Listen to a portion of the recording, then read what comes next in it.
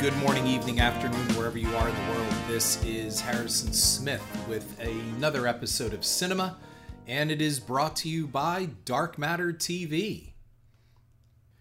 Episode 90 is a kind of quasi part 2 to episode 89, where I followed up after seeing Godzilla vs. Kong in the theater. And what prompted this was I made a post somewhere about my thoughts on Godzilla vs. Kong and how I really felt let down by a number of things on the film. One of them being that to me and to people around me sitting in the theater who I overheard talking, the film very clearly was heavily edited and seems that there is just a massive amount of information that was chopped out of this movie or never shot. And then later on over the weekend, after opening weekend, it was clear to find that indeed Adam Wingard confirmed that there could be at least a 5-hour cut of Godzilla vs. Kong. Now, I'm not asking for a 5-hour cut. What I'm saying is it was very clear that an incredible amount of information and plot and also character development was sliced out of this just to get to the goods. And it brings us back to it seems to be like this age-old debate with monster movies, and that is, should there really be so much of a human element or a human presence involved? After all, these are monster movies. Well, I got a post very similar to that from a friend after I posted my thoughts who said, something along the line of, not to be the curmudgeon here or anything, but isn't that what it's all about? Isn't it about going to see a movie to watch giant monsters fight? And the answer is yeah, and also no. Because it's not all about the crash and boom. There has to be a human element here, a story. And that human element is to enhance the overall plot. It's about the people. It's about the characters. I mean, look at it this way. Why, in my opinion, has Star Wars and why have they all stumbled? And the number one problem that you can really look at with Disney's Star Wars saga is the inability to have really good characters, human characters. It's not all about the spaceships shooting each other and the explosions or even the lightsaber battles or whatever. Again, it's about the characters. When it became less about the people and more about the crash and boom, we saw a huge explosion in the dissatisfaction of franchises. And we can go all the way through that. I'll name them: Star Trek, Star Wars, even all the Marvel stuff. When you start reducing the human element out of these stories, all it is crash and boom. And I'm going to get to that later. This also comes from people who, I'm going to say it, they don't understand monster movies. They don't get why we watch monster movies. It's not all about sitting around watching people in rubber and latex suits step on, plaster buildings and plastic buildings. That's not why I watched them as a kid. Yes, I loved watching the fights. I loved watching the cities get trashed. But I always paid attention to the human element. And I'm going to get to that coming up. I mean, let's look at Alien, the Alien franchise. I mean, for me, and I think most of you, the stumble with the franchise came with Alien 3, when a focus shifted to the monster. And this has continued because you can go back and look at all of this stuff in the way of David Fincher, his original vision for Alien 3 and what we got. The underlying problem has always been is that the studio wanted more Alien. And by changing the story, whether you like the idea that they killed Newt or not and what they did with Ripley at the end of it, the point is the focus should be on the people. And this is exactly what made Alien and Aliens work so well. It was the human drama. In fact, the enhanced cut of James Cameron's Aliens even gives us more to sink our teeth into when we start to realize that Sigourney Weaver's attachment to Newt stems from the death of her own daughter while she was asleep for all those decades out in space. Now, Prometheus tried to reverse some of this, but then it all turned back to a focus on the monster. I mean, Covenant was all about that. Look, they tried to bring in the human element, but again, part of that also was a lot of pandering to the PC element too. And audiences are far more sophisticated now. Look, back in the 1950s, when you went to go see an alien or monster movie, It was just basically to go see that. There wasn't a lot of deep human drama on a lot of these space and alien kind of movies. But there was something there. We did care enough about all of this. Otherwise, why would we have it? Just get rid of it, jettison it. Look, this is why we took Bill Paxton's death so hard when he died. It was because what were people saying on Twitter and online? Game over, man. Game over. We remember Hudson. We remember his character. We got into these characters. The function of the human story is to serve as the voices for the monsters. The response of their monster movies, you don't need human characters, come from people who don't watch or understand monster movies. And I will absolutely take the opportunity to sound monster or even kaiju elitist here, because it's true. It's like people saying that, recently we just had this, I think it was a deliberate dust up just to get interactions. But some woman on Twitter, a reporter, somebody like that, I don't know who she was, it doesn't matter. She's got a blue check mark, but what does that mean anymore? And she said something like she refuses to believe that horror can be set in space. And quite frankly, it's like saying again, okay, I'll raise you that. I'll see you and raise you. Well, women aren't funny. How about that? Okay, so female stand-up comedians and all that, they're not funny. I don't believe that. I'm just saying that I think this was a phrase, a statement that she put out there just to trigger people and get interactions on her account. It's a ridiculous thing to say.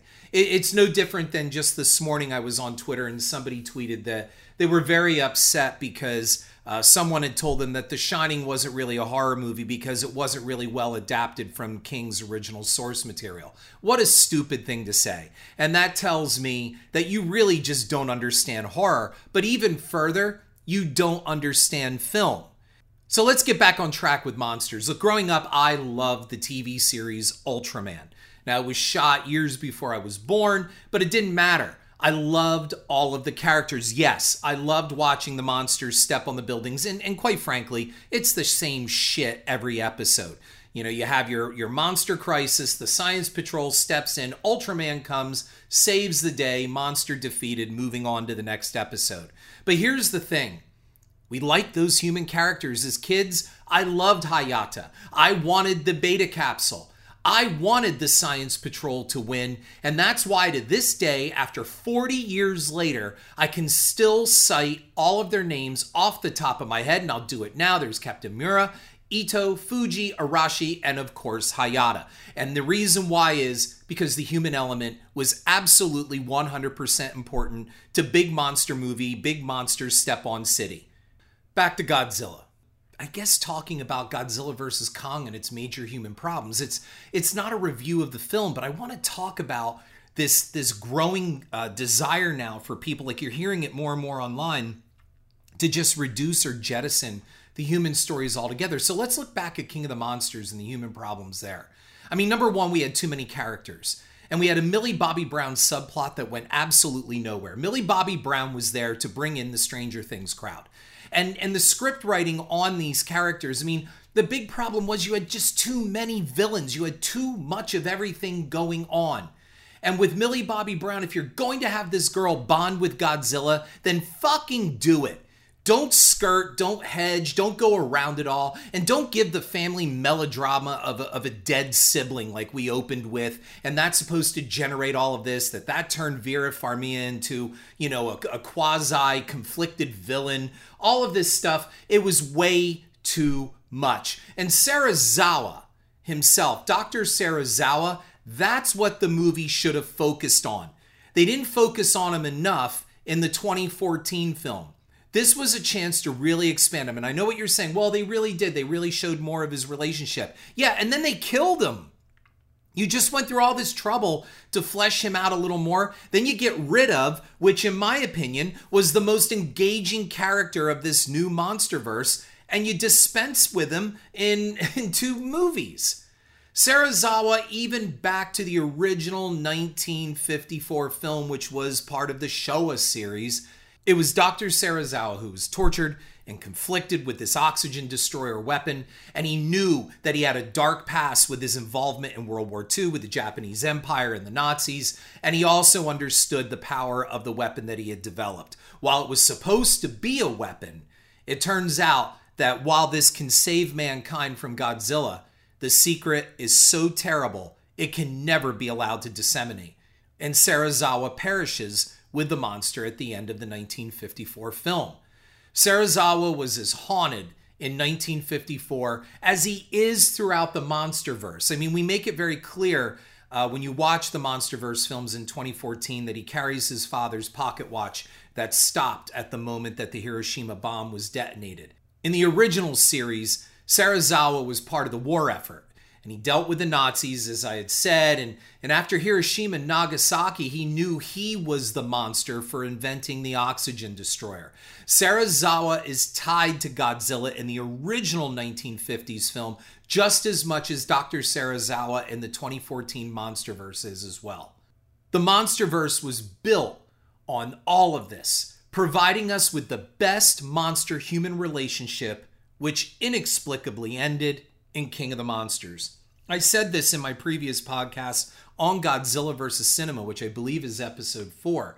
That was the deep human moment when Serizawa had to manually detonate the bomb to save Godzilla, to jumpstart him, and went up and touched the beast on its face and just said, "Goodbye, old friend."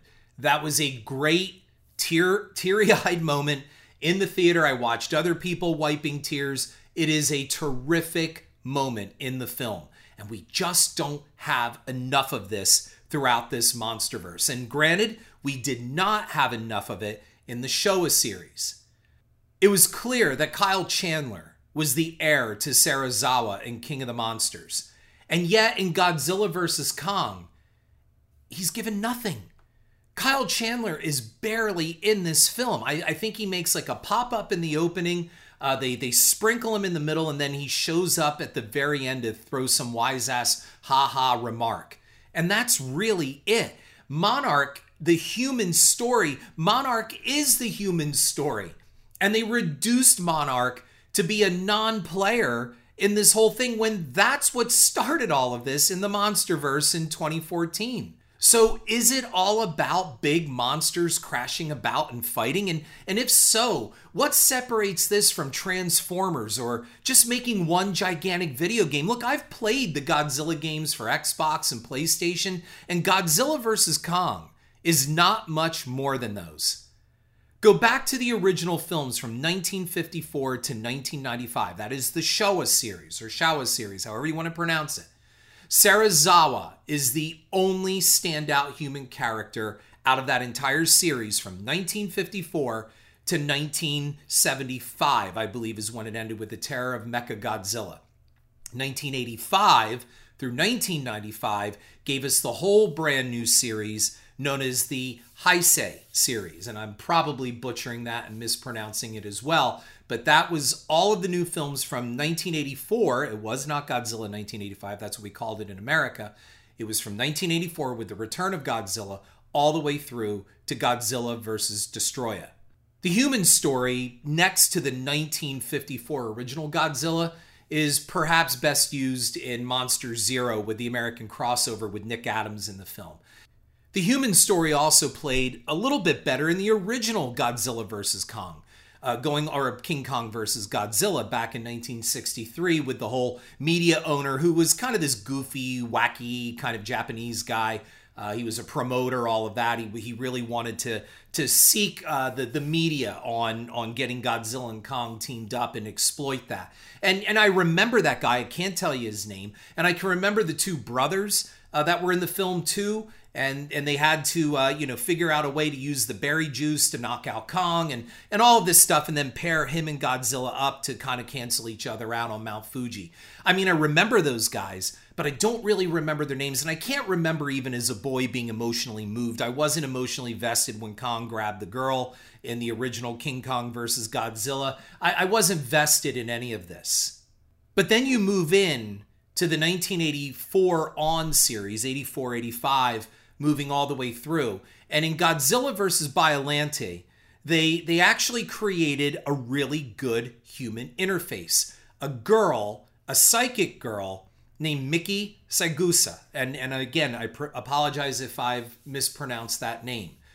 Godzilla vs. Biollante is a lackluster film. I mean, for those of you who don't know, Godzilla vs. Biollante was created out of a contest. Toho ran a contest to look for a new monster villain, and I believe it was a dentist came up with Biollante. And they resurrected Godzilla in that film from his drop in the volcano from the original film, whether you saw Godzilla 1985 with Raymond Burr or the full Japanese version of Godzilla 1984, The Return of Godzilla. Godzilla is woken up and he is removed. He comes out of the terrorists, I believe these terrorists detonate some bombs and Godzilla's freed from the volcano. And his touchstone becomes Miki. Miki has a psychic bond with Godzilla, and that extends all the way through until the end of the Heisei series, where it would be Godzilla handed off to the Americans for the abysmal 1998 film. Now, look, I'm not saying that this is high drama, and I'm not looking for high drama. Miki gave a human voice to Godzilla, which made us root for him even more. We got a good shot at human writing with the Japanese veteran in Godzilla vs. King Ghidorah, if you remember that as well, too. Let's go back to that one. If you remember in the Heisei series, if you have not seen these are full 100% Japanese Godzilla films. And I think this one came out around 93, 94, somewhere there, 93 maybe. We look at the origins of Godzilla, and he was on this island and he was known as a Godzillasaurus. And during World War II, he was kind of protecting the Japanese army on this island from the Americans. And then he was killed by the Americans and left to die on the beach. But the captain, the leader of that Japanese platoon, bonded with Godzilla. And he had a connection with him. And I can't remember his name, but I can say that I remember being moved by him and the Japanese soldiers taking off their hats in respect to the dying dinosaur lying on the beach. Then Godzilla will be transformed into a nuclear beast and resurrected. And then, of course, these two characters will meet up again all those years later. But it worked. It was a good human story. And that's what really mattered. Like, you just can't have scene after scene of monster and monster and monster and monster. And the sad part is, the reason why I'm doing this episode today is because that's exactly what it seems people are asking for. And I just don't understand it. The humans represent Japan's torment in all of these Godzilla films, especially Serizawa and even Miki. Godzilla is often seen as a punisher, but he's also a redeemer, as we will find out in the final film of the Heisei series, Godzilla vs. Destoroyah. And in that film, it was Miki who allows the audience to understand what is going on, that Birth Island was destroyed, that Junior Godzilla is missing, but she has a psychic connection to Junior Godzilla as well, too. And Junior Godzilla is going to take the place eventually of his father. It is Miki who provides and fills in, I should say, all of the gaps that really all this Crash and Boom cannot do. You can just sit there and watch all this and you still don't get anything. You don't connect with it. And Miki allows us to connect with the monsters. At the very end, even though I guess if you go back and do an edit and cut Miki out of the ending of Godzilla vs. Destoroyah, at the end when she takes off her hat and she says, goodbye to him as Godzilla is melting down and dying in that one, it is absolutely a solemn moment. And when you provide that with Ifukube's score, it is an incredibly powerful moment. And it shows just what can happen when you write the human story well and get it involved and interfaced well with the monster story. In Godzilla vs. Kong, only that wonderful little girl who plays Gia gives us anything close to this. And really, the relationship that Gia has with Kong in Godzilla vs. Kong is far more potent, aside from Dr. Serizawa, than any of the human connections in the previous MonsterVerse films. Gia's mute and deaf little girl is our only human investment in an otherwise heavily edited, get-to-the-goods monster mashing of Godzilla vs. Kong. Look, since the inception of 2014's Godzilla, we have no steady or consistent human contact, but we should. And aside from Dr. Serizawa, it should have been Dr. Houston Brooks. Hollywood screams diversity. And aside from Dr. Serizawa, when it comes time to leave Godzilla in human hands, they hand him off to Kyle Chandler, and then they do absolutely fucking nothing with Kyle Chandler in Godzilla vs. Kong. Explain this, please. Tell me the logic behind this. Well, I think I can tell you the logic behind this, and I'm going to get to that momentarily. Dr. Brooks was given next to nothing to do in King of the Monsters. I mean, you could blink and you're going to miss him. He's in Mothra's scene when she hatches, and that's really about it. And yet he was established in Monarch going back to Skull Island. So let me divert now to Skull Island. Like I said, by far, it has the best human characters of all the MonsterVerse films. It struck the right balance. Samuel L. Jackson's character is as haunted by war as Dr. Serizawa was.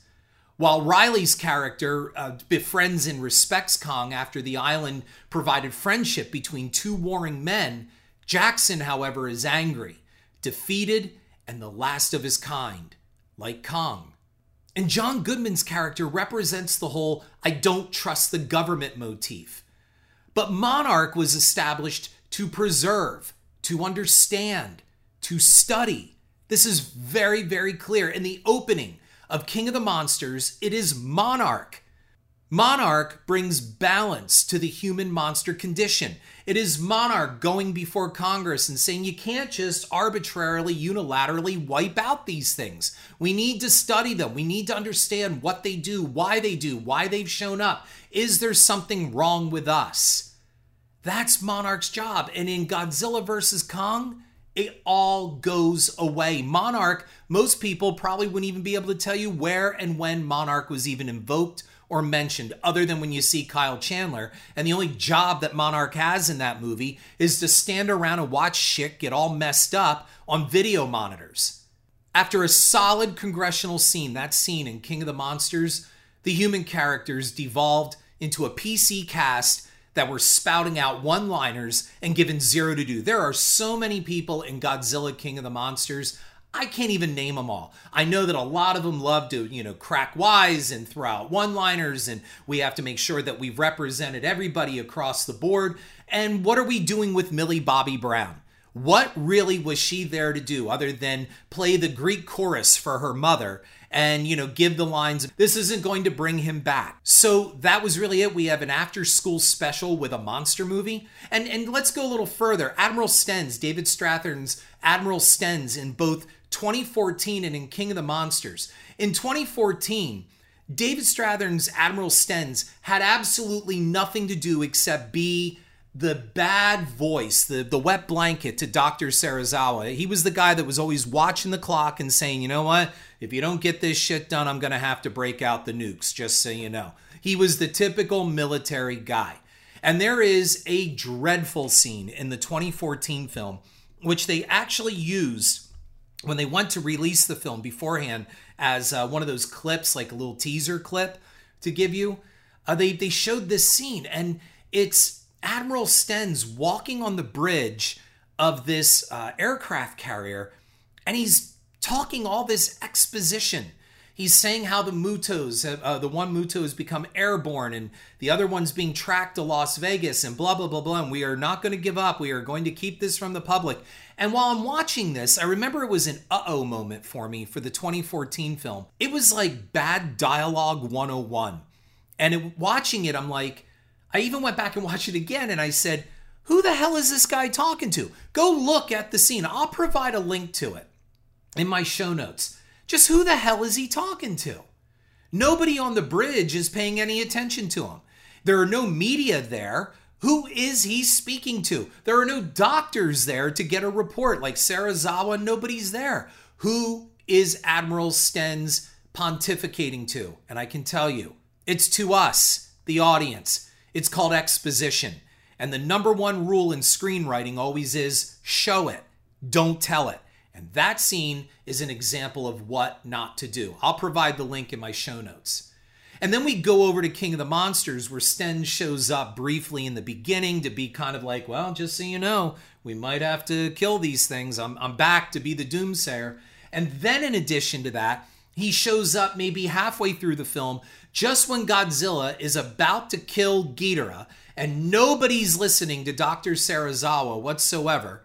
Then Sten shows up to say, well, we have this thing called an oxygen destroyer. Just so you know, we've been working on it, and we're going to launch this thing. What? Where did this come from? Nobody mentioned it in the 2014 film, and no one was talking about it beforehand. It was just one of those things like, well, we got to shoe in this oxygen destroyer thing. Let's get that in there.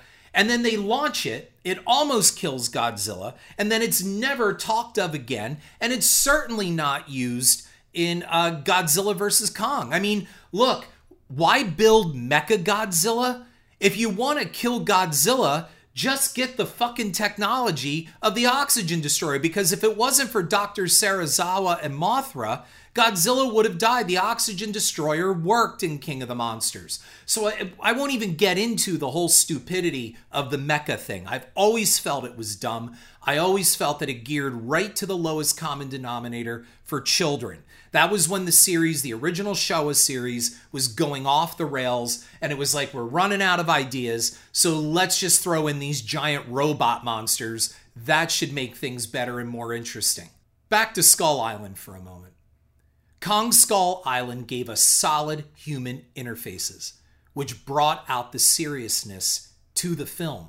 We identified with Shea Wiggum. Remember him when he sacrificed himself for his platoon? He pulled out the grenades and he stood there as the Skull Crusher was coming after him, and he was going to detonate this stuff in his mouth, and then the monster just flicked him away. I was in a theatrical audience where people went, oh no! And then when he blows up on the cliff, there was even a chuckle. Look, we got amusement out of these human characters. It was important. Even John C. Reilly's return to civilization at the end was touching.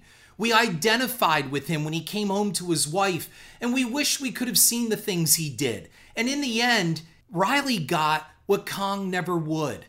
Reilly got his family back. So many human themes established in this film, and some touched upon in King of the Monsters, but then we have to layer on the bad guys, the bad companies, the villains, and like Batman Returns and on, too many villains spoil the film. I mean, go back to 2014. We had a solid, identifiable character with Bryan Cranston's Brody. We felt for him. We understood his loss in that truly wrenching scene where he loses his wife to the radioactive steam. He becomes a man obsessed, and not with Godzilla. He doesn't even really know about Godzilla. It was a Muto that attacked that nuclear power plant. His demands to know what is going on as to what killed his wife echoes every person's frustration with the government and the incessant need to keep things secret. But then you got Kick-Ass's character, Aaron Taylor Johnson. I mean, it's supposed to be a hero's journey for this kid. Cranston is taken from us about, 20 minutes in? After they marketed the movie looking like it's a Bryan Cranston starring motion picture. In fact, a guy sitting next to me in the original 2014 Godzilla said as they were zipping up Bryan Cranston's body bag and the camera went to Aaron Taylor Johnson, he said, we're left with this fucking guy? I mean, I didn't care about Johnson. I didn't care about his kid or his wife at home. Why do I care about them? Because they were given absolutely nothing to do. We ended up with a lackluster human story exemplified again by that terrible Admiral Sten's exposition talk on that aircraft carrier. I mean, again, why did they do that? To save money on the effects? We're just going to say, well, this thing sprouted wings and it's flying. We don't have to show it. I mean, I don't know. What connection did Kick-Ass have to his father? His journey makes him no different than when he started. Aaron Taylor Johnson's soldier is no different than when the movie started, when he shows up at the end in the stadium. Does he share a connection with Godzilla? I mean, we do see that for a moment. Both collapsed at the end from exhaustion. But then again, nothing. And he never shows up again. I mean, I get it. There are other stories out there in the Monsterverse, but no human stories are resonating. Kong Skull Island worked the human story best. Great effort was set up in 2014's Godzilla King of the Monsters, however, to establish Monarch as this global entity watching all this weird shit going on. Great effort was set up in 2014's Godzilla to establish Monarch as this global entity watching the weird shit going on. And you have an opportunity here to really make some great characters that run Monarch. Really cool stuff. But then it becomes diminished in King of the Monsters. But Skull Island showed us Monarch was very influential and powerful in the 70s. It was Goodman who gave that film its gravitas and drew us into the narrative, as did Jackson and Riley. A solid balance of human story and monsters gave Skull Island much needed depth. Sadly, this was all reversed in King of the Monsters. The problem, once again, too many villains. That also goes for the monsters. Look, Ghidorah is Godzilla's Joker. If Godzilla were Batman, Ghidorah is the Joker.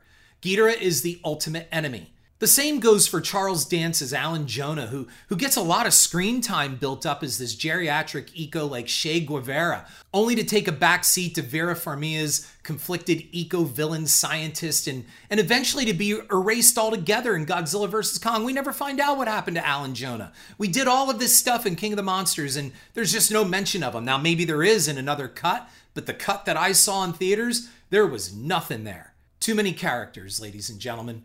Too many people jockeying for position against a backdrop of governmental conspiracy, hollow earth nonsense, and technobabble that all got mixed up in too dark a shots in King of the Monster and lots of bad viewpoints through technology. That was King of the Monster's biggest problem. Dr. Serizawa in that film should have been pitted directly against Alan Jonah. Instead, we have Jonah chewing scenery, echoing his Game of Thrones king, and not really doing much of anything else. Jonah should have been Khan to Serizawa's Kirk, with Godzilla the center of their fight. Instead, it was thrown all over, and when Serizawa goes through the trouble to hand his life's work over to Kyle Chandler, this is all thrown out the window in Godzilla vs. Kong. No mention of Jonah, as I said. A new tech villain is introduced who remind me of Al Pacino and Scarface, and lots of techno bullshit and characters that amounted to nothing. And again, overall, the stupid subplot of the giant robot cyborg monster. So let me get to the point of this episode. Here's the danger of it all. We are conditioning audiences to accept the dumbed down lowest common denominator in our entertainment. Godzilla was never about the monster. The original 1954 film was clear. Man made the monster. We are the monsters. And all of this is lost as the Monsterverse advances. As I said, Adam Wingard states Godzilla vs. Kong is his director cut, the one we saw in theaters. It's his vision. I don't believe that. He said that indeed he has that a 5-hour cut could be made. That tells me there's a whole other story out. I think the studio came in using the pandemic as an excuse to chop the living shit out of Godzilla vs. Kong and reduce it to a video game style film which would delight the first few weekends and ultimately be forgotten. The goal was to get the money back, and after King of the Monsters' perceived underperformance, Godzilla vs. Kong was the natural target to hinge the entire Monsterverse upon. No mistakes could be made. Wingard goes ahead and shoots a lot of human story to intertwine everything with what might have been a layered monster movie. The studio uses the pandemic, in my opinion, to quietly re-edit the movie to ensure it gets in under 2 hours and gets to the monster mashing goods. Look, I saw early reviews of Godzilla vs. Kong over a year ago from sneak previews and screenings, and the reviews were issuing some plot points that do not match the theatrical cut whatsoever. One of the biggest is that the monsters, you have to wait an hour for the monsters to meet. That is not the case if you've seen Godzilla vs. Kong. It happens pretty quickly. This opens the door for excusing laziness. Aren't we there just to see the monsters fight? Okay, then apply this logic to superhero movies. Make 1 2-hour film of nothing but fights. No dialogue, just lots of aerial, laser zapping, building crushing fights for a full 120 minutes. That's it. Excuse me, didn't we pay to watch superheroes fight and smash shit up? No! What makes you love, whether it's DC or Marvel, or when you read comics as a kid? Did you read the comics and actually love the fight scenes? Or did you love the drama and the human story that led up to them? Or Should we just have endless space battles in Star Wars or Star Trek? I mean, imagine Star Trek II, The Wrath of Khan, becoming nothing more than just 2 hours of the Enterprise and the Reliant firing on each other, or just Kirk and Khan in endless, unending hand-to-hand combat, or just firing laser guns at each other. 2 hours of that. Excuse me, didn't we pay to watch spaceships fight and blow up?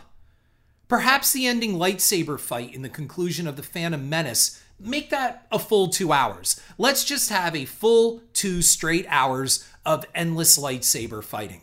No real dialogue, no character or plot development, no real human development. Just give me technology and let the technology fight. Now, of course, people will say, no, Harrison, that's different. No, it's not.